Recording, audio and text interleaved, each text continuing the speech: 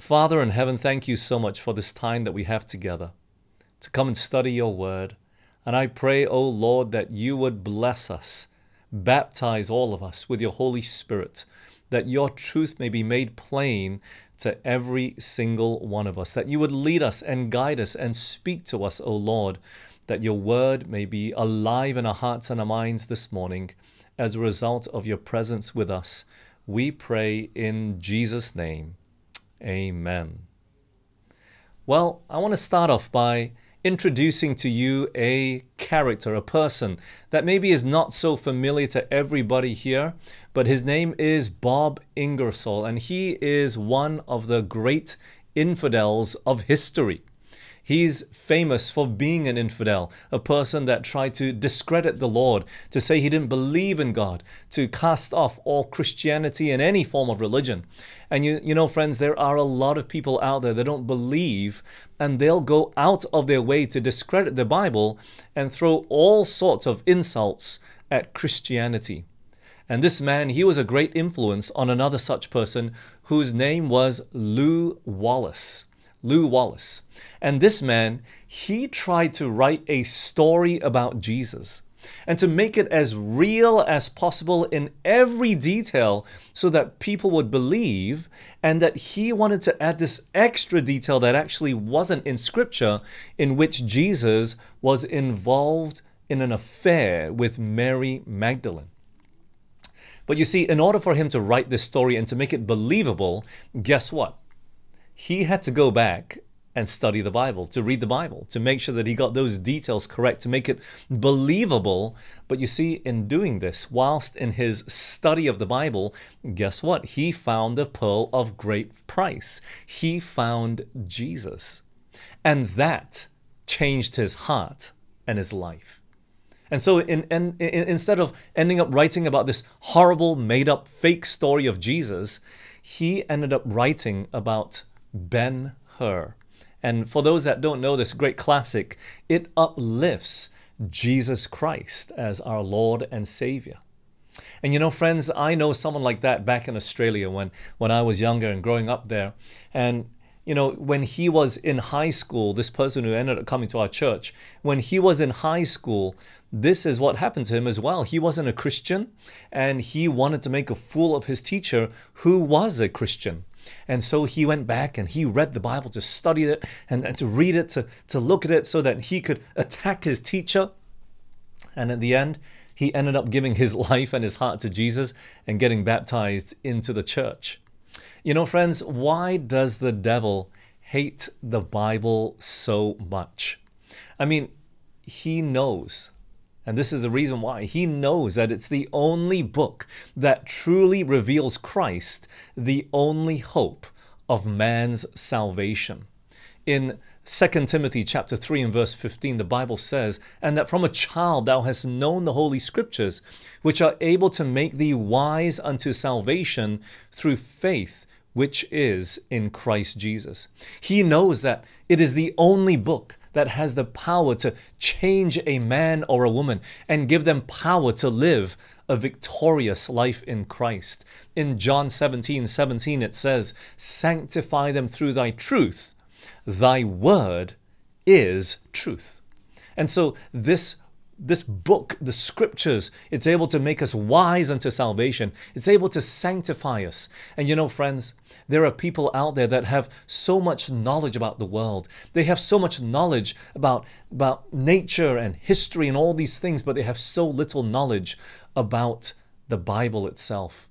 People nowadays just are not familiar with the Word of God.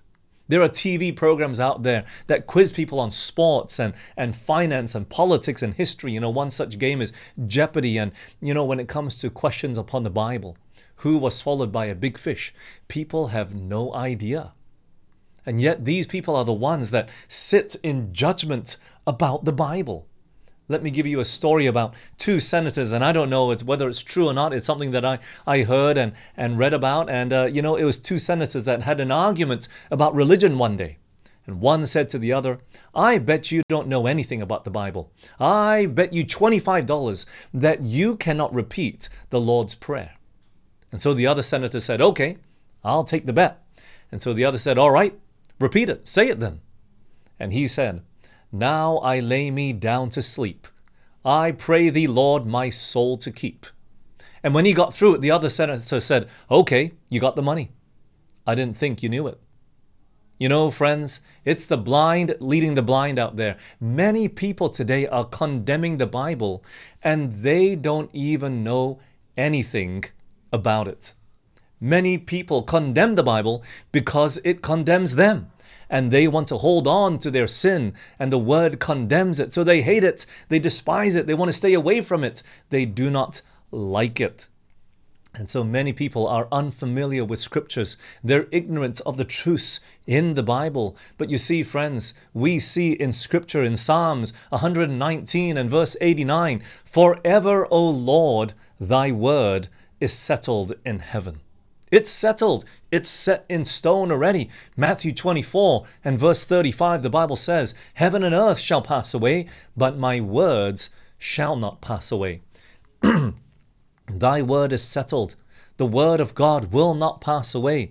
The word of God will not pass away before even heaven and earth passes away.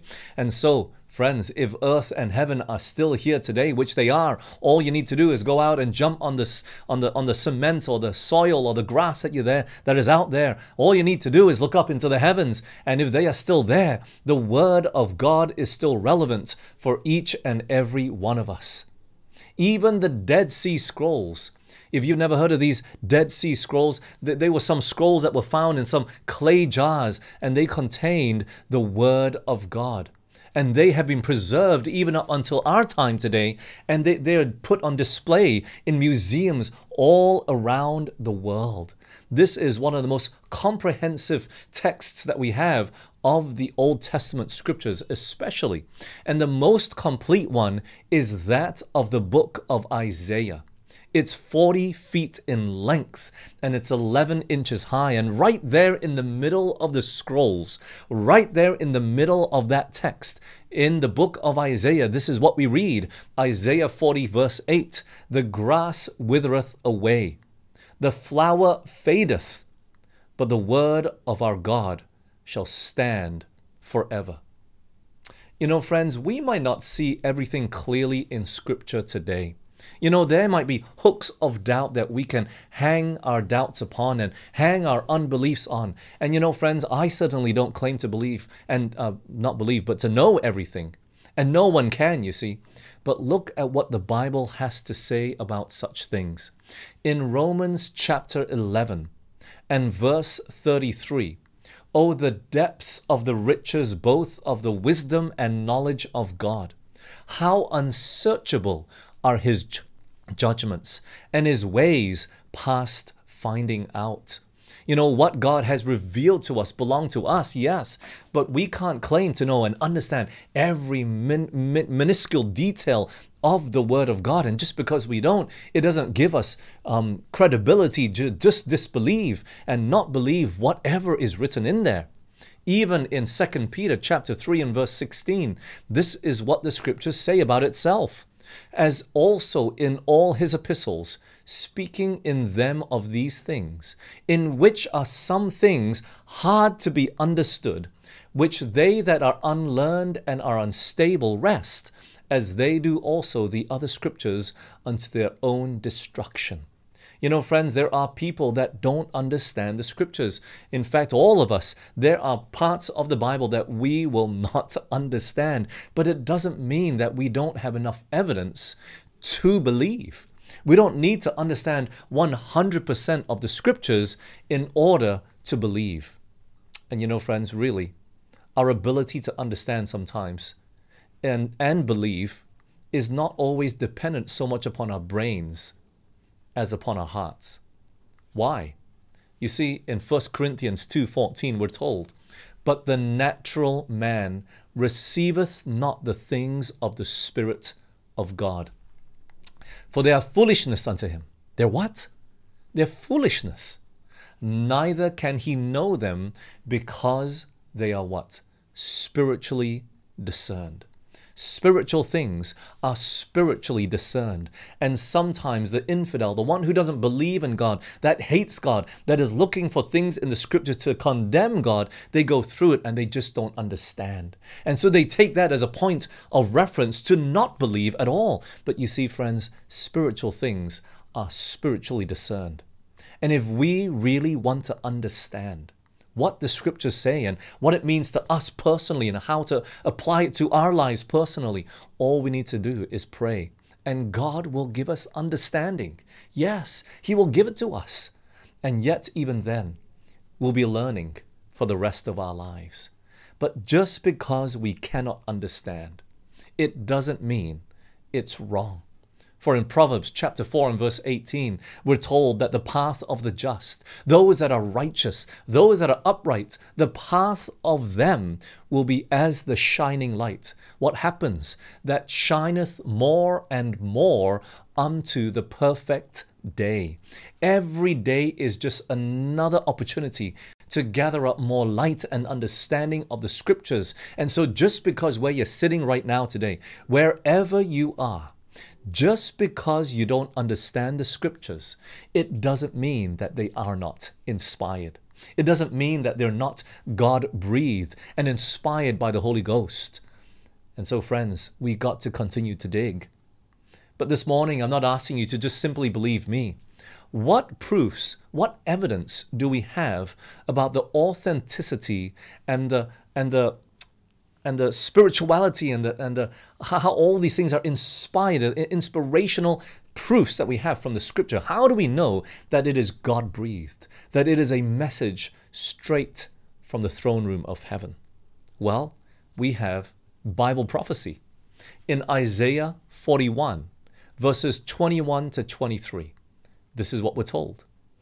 Produce your cause, saith the Lord. Bring forth your strong reasons, saith the King of Jacob. Let them bring them forth, and show us what shall happen. Let them show the former things, what they be, that we may consider them, and know the latter end of them, or declare us things for to come.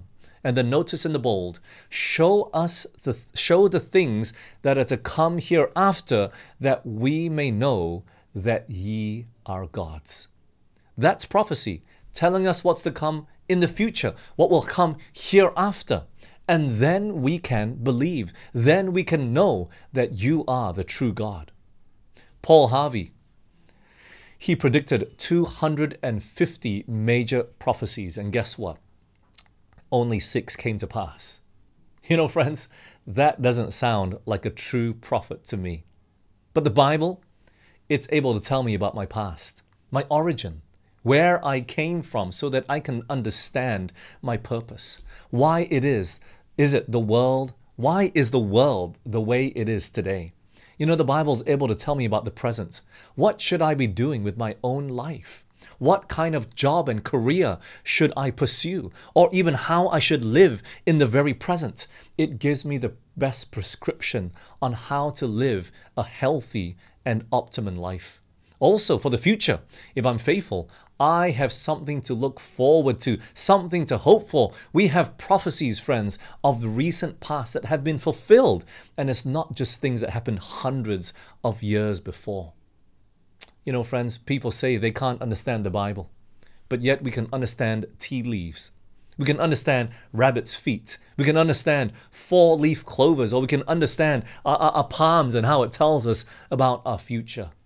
But you know, friends, all those things that we say are so easy to understand, and yet we look at the scripture, which is written in plain language for us to read and recheck and relook, for us to understand and look properly.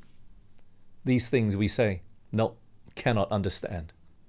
You know, people say that the world used to be flat. Did you know that? And this flat earth theory is coming around again. But did you know that people were excommunicated in the past for saying that the earth was round? Did you know that? But look at what the Bible says in Isaiah chapter 40 and verse 22. Look at this. It is he that sitteth upon what? The circle of the earth. Even Job 22 and verse 14, the Bible says, thick clouds are a covering to him, that he seeth not, and walketh where? In the circuit of heaven. You know, hundreds and thousands of years before this flat earth theory ever came to pass, God knew. How did he know? Well, it's because he's the one that created the earth. He knew that it was round. He could go on the circuit of the earth, and that circuit would bring him back to the same place. Why? Because he was the one that made it. It was round, not flat. People used to think that the moon was bigger than the sun. And of course, you know, as we sit on earth, sometimes we look at the moon and we see how close it can be. It wouldn't be difficult to imagine that. But look at what the Bible says in Genesis chapter 1 and verse 16. And God made two great lights, the greater light to rule the day, and the lesser light to rule the night. There are prophecies that we have in Scripture that make it so clear. And I want to just go through a few of them here this morning with you. Did you know that 700 years before the birth of Christ, there was a prophecy that was given to us that would name where he would be born, the exact location? Micah chapter 5 and verse 2. But thou, Bethlehem Ephrathah, though thou be little among the thousands of Judah, yet out of thee shall he come forth unto me, that is to be ruler in Israel, whose going forth have been from of old, from everlasting. Friends, where was it prophesied where Christ would be born, the King of Israel, to be the ruler of Israel? It was right there in Bethlehem. And you know, friends, if you looked at this prophecy right, if you read Micah, and if you and I were God, the wise thing to have done, what you should have done, is to choose a virgin right there that lived in Bethlehem, right? That would have been the logical choice. If I'm going to make a prophecy about the Savior being born in Bethlehem, well, I better look for a resident of Bethlehem, someone who lived there, someone who would never leave that place, someone who would grow up and all their life be there. You know, I can't relate to that. I've traveled all around the world, but there are some people like my wife who grew up in one house for 20 years, right? I can't fathom that. It doesn't make sense to me, but it would have been right to just choose someone who had grown up right there in that little town of Bethlehem all their life. But that's not what God did.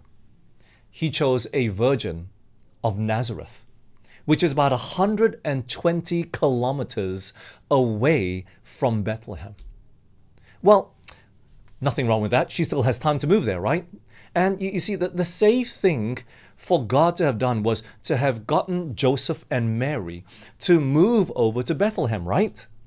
Even when she was pregnant with the Holy Ghost. I mean, that's what she should have done. Mary, she should have gone up over with Joseph and moved back to the town of Bethlehem, but they didn't do that. 1 month would go by, 2 months would go by, 3 months, 5 months, 7 months, 9 months of pregnancy. The baby is ready to come out at any moment. The baby is due. Now, Mary needs to go over to Bethlehem. Otherwise, what? The Bible is a false. It's a lie. How would Mary be able to get over to Bethlehem in time? Back then, they didn't have any helicopters. They didn't have any planes. They didn't have any cars or ambulances. Nothing that would be able to get over 120 kilometers of rocky terrain in time. How would God be able to do that? And think about it. What kind of man would put his pregnant wife, 9 months pregnant, on the back of a donkey and start trotting over to Bethlehem? I mean, it's better than walking, but the donkey is not exactly the most comfortable sort of thing to ride. I've ridden on a horse before, and I'm telling you, it is scary and it is not comfortable at all. What sort of man would put their 9 months pregnant wife on the back of a donkey and walk over and ride over to Bethlehem? What kind of man could do that? Well, in Luke chapter 2 and verse 1, the Bible tells us, And it came to pass in those days that there went out a decree from Caesar Augustus that all the world should be taxed. The decree from Caesar Augustus would come to Joseph, and he didn't care about Jewish women. He didn't care whether they were 9 months pregnant or not. You either did what you were told or you're dead. And so Joseph, he had to go. He had no choice.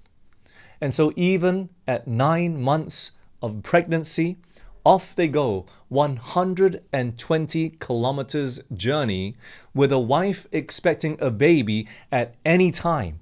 And when he finally got there, guess what? There were no rooms available. All the hotels were full, just like probably what happened a few weeks in Langkawi ago, right? When we were allowed to travel, the planes were full, the hotels were all packed out. I mean, Joseph, why would you do such a thing? Because he had to. Why? Caesar said so. No, it was God. It was God that said so. And out of Bethlehem, Micah told us, a virgin would give birth to the Savior of this world. Now, friends, if you calculate the probability of this prophecy being fulfilled that was given 700 years before, this is the probability of it happening. Do you see that right there on the bottom of the screen there? It is 1 with 100 zeros behind it. 1 times 10 to the power of 100. Okay? We don't even have a word to describe how big a number this is. And it is virtually impossible for this to possibly happen. Do you understand that? For Jesus to be born in Bethlehem. Now, we take these things for granted because we grow up singing it in Christmas songs or whatever it is. But to the infidel, they see the numbers. They see the figures. And you see, friends, when God says it will come to pass, it will come to pass. We can trust the Bible, friends, and we can have utmost confidence in that word. Let me give you another example. Ezekiel 26 and verse 7. Ezekiel 26 and verse 7. For thus saith the Lord God, Behold, I will bring upon Tyrus Nebuchadnezzar, king of Babylon, a king of kings from the north with horses and with chariots and with horsemen and companies and much people. You see, when we read this text, we see here that God prophesied that Nebuchadnezzar from Babylon would come and destroy Tyrus, this powerful city. And it was a wicked and immoral city. But you see, when this prophecy was given, people laughed at it. Why? Because this was a great city, and they could not understand how it would be laid in ruins. But guess what? Not long after that, their laughter would stop. Nebuchadnezzar would come with Babylon, and they would come and destroy it and lay it in ruins. And it was so totally ruined that the inhabitants of Tyre, the people that stayed at Tyrus, they moved away and lived elsewhere. And that's not all. Look at what else the Bible has to say about what would happen to the city of Tyrus. Same chapter, Ezekiel 26, and now we're going to read verses 12 to 14. And they shall make a spoil of thy riches, and make a prey of thy merchandise. And they shall break down thy walls and destroy thy pleasant houses. And then take note of this in the bold. And they shall lay thy stones and thy timber and thy dust in the midst of the water. And I will cause the noise of thy songs to cease, and the sound of thy harps shall be no more heard. And I will make thee like the top of a rock. Thou shalt be a place to spread nets upon. Thou shalt be no more, for I, the Lord, have spoken it, saith the Lord God. The city of Tyrus had been prophesied to be cast into the midst of the water. Did you see that? The timber and the stones and the dust, it would be cast into the midst of the water. But you know what, friends? That did not happen. When Babylon came and destroyed the city of Tyrus, it did not happen. It was just a city in ruins. but not in the water. Does it mean that the Bible was only partially correct? Absolutely not. Why? You see, 250 years later, after Nebuchadnezzar had laid the city of Tyrus in ruins, Alexander the Great would come marching along. And as he was coming down, conquering everything in his path, he came to the city of Tyrus, and it was already in ruins. But remember, the inhabitants of Tyrus had moved away and set up another city. You see, he looked across the water. He looked out into the sea there, and he saw a little island there. It was the remnants of the people of Tyre. They had gone and built a city on this island with a wall around it, and that's where they lived. And so when they saw Alexander the Great, instead of surrendering, they simply slammed the gates shut, and they wouldn't surrender. They would not give in. And so what did Alexander the Great do then? You see, he asked his soldiers to build him a pathway, a road that would lead out to that island. But what are you going to build the road of? Well, that's where they went to the city of Tyre, where the city had lay in ruins, the old Tyre, as you can see there on the map. They went there, and what they had of the remnants of that city that had lain there for 250 years, they picked up the stones, the columns, and they hauled the remnants of that city and dumped it into the water, the space between them and that island. And so they began to make a road out to that island. And after they had done that, after they had taken all those columns, all those stones, they went back and scraped up all the dust and rocks to make a pathway that would be smooth for his army, Alexander the Great's army, and the horses to walk across. And when they were done, 250 years after the prophecy of the destruction of the city of Tyre, now the second part of that prophecy would be fulfilled. The stones, the columns, the wood, the dust would lay in the midst of the water, in the midst of the Mediterranean Sea. You see, friends, God fulfills His word at the perfect time. When God speaks, you can count on it to be fulfilled. God is always true to His word. It will never lie. He will never lie. One more example. Matthew 11 and verse 23. The Bible says, "And thou, Capernaum," speaking of the city of Capernaum, "which art exalted unto heaven, shalt be brought down to hell. For if the mighty works which had been done in thee had been done in Sodom, it would have remained until this day." And today, friends, while you sit here listening, Capernaum sits in ruins on the north shore of the Sea of Galilee. It has never been rebuilt. One last example. The city of Jerusalem. This is what Jesus has to say about it. Matthew 23, 37 to 38. "O Jerusalem, Jerusalem, thou that killest the prophets, and stonest them which are sent unto thee, how often would I have gathered thy children together, even as a hen gathereth her chickens under her wings, and ye would not. Behold, your house is left unto you desolate." When Christ said that, you see, friends, it didn't make any sense, especially to those that believed in God, that were living there in Jerusalem at the time. You see, Jerusalem was at the height of its glory. Of course, it paled into comparison to Solomon's temple that was built hundreds of years before that. But you see, the domes of the temple were gold-plated. And the temple was refurbished with white marble that had been shipped from Rome by King Herod.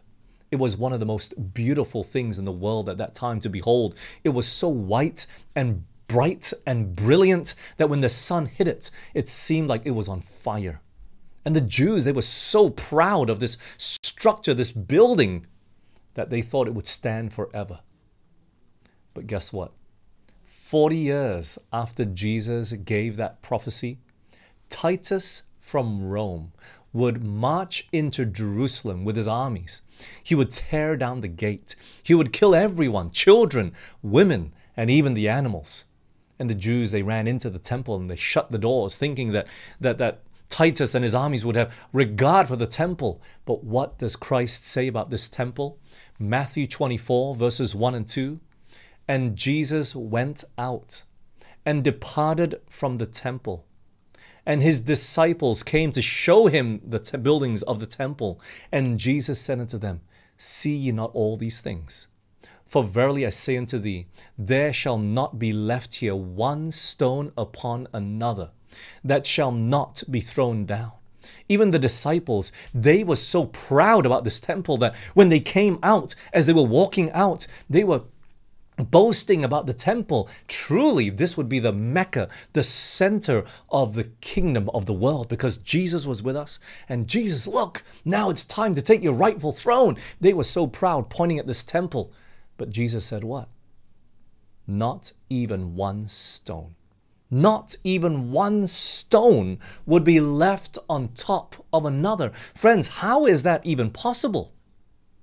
You see, Titus, when he finally went into the temple and he had killed everybody, that temple was set on fire and everything was destroyed. But why is it that one stone would not be left on top of another? You see, historians, they recall that when the fire cooled, all the gold that had been melted, well, you see, there was so much, as you study the sanctuary, there's a lot of gold in the temple, and even those gold plated roofs, the domes, all that had melted, and it had run down the masonry, run down the stones and down the bricks. And in order for the looters to come in and get that gold, they had to take chisels and hammers and dislodge all the stones and get that gold. They had to take it down piece by piece. As a result, God's word was fulfilled to the very T. The prophecy that Christ gave 40 years earlier came to pass, just as Christ said it would. Not even one stone on top of another. And you see, friends, his word is true. His word today will stand forever. Even though heaven and earth will pass away, his word would not. And friends, Christ said in his word today in John 14, verses 2 and 3, I go to prepare a place for you. And if I go and prepare a place for you, I will come again and receive you unto myself, that where I am, there ye may be also. Friends, Jesus is coming back again. I want to remind you of that even today. Even as so many of us, we are able to set our affections on things of earth. I want to remind you that God, Jesus himself said, I will come again. And we have a hope of something better. We have a hope of something more glorious. We have a hope that someday all sorrow, sickness, and pain and death will be taken away. We have a hope of a new and perfect body. But friends, what will we be taking with us to heaven? It's right here. It's our brains. It's our character. And today, God, he wants to transform that. He's left his word behind to help us with that very thing. Our characters. In Psalms 119 verse 9 we're told, wherewithal shall a young man cleanse his way? By taking heed thereto according to thy word. He can cleanse our way. He can cleanse our life. He can cleanse our minds. He can make us like Christ. And though we might have broken bodies, sicknesses in our bodies, pains that we feel on a daily basis, God says, I can change your character and give you hope for a future immortal body that I'll make perfect, much more beautiful, much more handsome, much more functional than what we have today.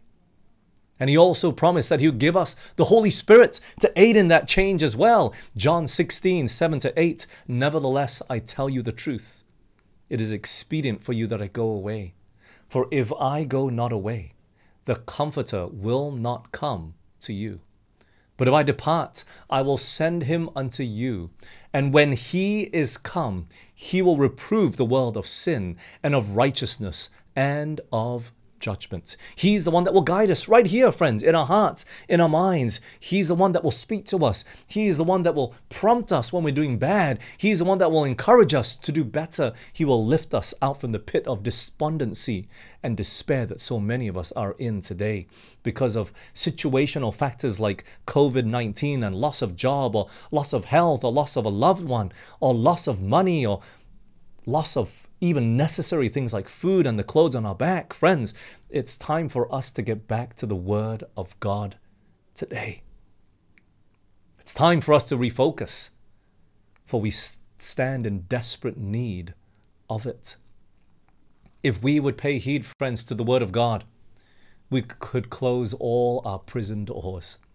If we would pay heed to the Word of God, we wouldn't have to lock our doors at night. It would be safe to walk on the streets and in our neighborhoods all the time, at any time. There'd be no racism. There'd be no corruption. There would be one Lord, one faith, one baptism, and we would be together in one common denomination. The Word, my friends, will clean you up. It'll put an intelligent look on your face. And this is why the devil hates the Word of God so much. And he's tried to destroy it through the centuries. But faithful men and women have died to protect it and bring it to our time so that we could read it, so that we could digest it, so we could spend time in it and have this privilege to hold communion with our God and our Savior. And so today, friends, I want to encourage you. I want to challenge you to believe God, to believe His Word, to believe His prophets. 2 Chronicles 20:20. Believe in the Lord your God, so shall ye be established. Believe His prophets, and so shall ye prosper. God, He wants to establish us today. He wants to prosper us today. And today, I'm not asking you to believe me. I'm not asking you to follow me. I want you to believe God. I want you to believe His Word. I want you to study His Word, not any man's opinion, but to study the Bible. And He will prosper you. He will bless you. He will give you all that your heart desires, because your heart will then be like His. So friends, as we're coming to a close, I can see the light at the end of the tunnel. A close of our lockdown in Malaysia. You know, we're not in a lockdown in a sense, but we can't open church. Since March 2020, we've only been open for 2 months. 2 months. And many of us were missing that fellowship. Others, you gotten used to staying at home. And I believe that many of us were changed in many ways for the worse, but we got to come back to His Word. That even though it's been difficult to have fellowship with each other, we can still hold communion in His Word today. And so, friends, I'm determined that God's Word would be my guide today. How about you? You have to be determined as well, friends. May God grant us the grace and the mercy and the strength that is needed to spend time in His Word, for truly, we need it now more than ever before. You know, they say 200 years ago, there was only 100 temptations that man could face from physical objects out there, from the desires of this life. But today, it's countless. Men are thinking and inventing of things that we've never thought of or that we ever needed.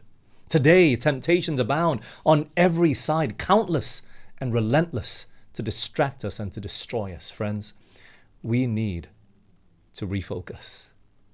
This is the uncanny truth. This is the obscure truth, because many of us have forgotten it. We've forgotten it. We have left it behind. And so today, friends, I want to encourage you to strengthen your journey with Christ, your walk with Christ. Come back to Him. Yes, if we would just make His Word our foundation, everything would be all right. And so today, let's refocus. Let's come back. Let's be vigilant. Let's keep watch and keep our eyes open and fixed on His word. Let's pray. Father in heaven, Lord, I thank you for your word. Oh, so many of us, we have the word in possession, but we just do not treasure it anymore. We have other priorities. We have other hobbies and desires and things that just distract us and pull us away all the time. Oh, Father, please help us today to refocus. Help us to see the promises and help us to remember that you're coming so very soon. Lord, please, wean away the affections that we have on this earth as we spend time in your word. That you transform our hearts and our desires and our motives and our priorities and our taste buds in every which way. That you would help us to get a glimpse of heaven. That this world would just become so strangely dim. And so, Father, please, help us to refocus that we might see Jesus in your word again today. Bless us, O Lord, and guide us. We pray in Jesus' name. Amen.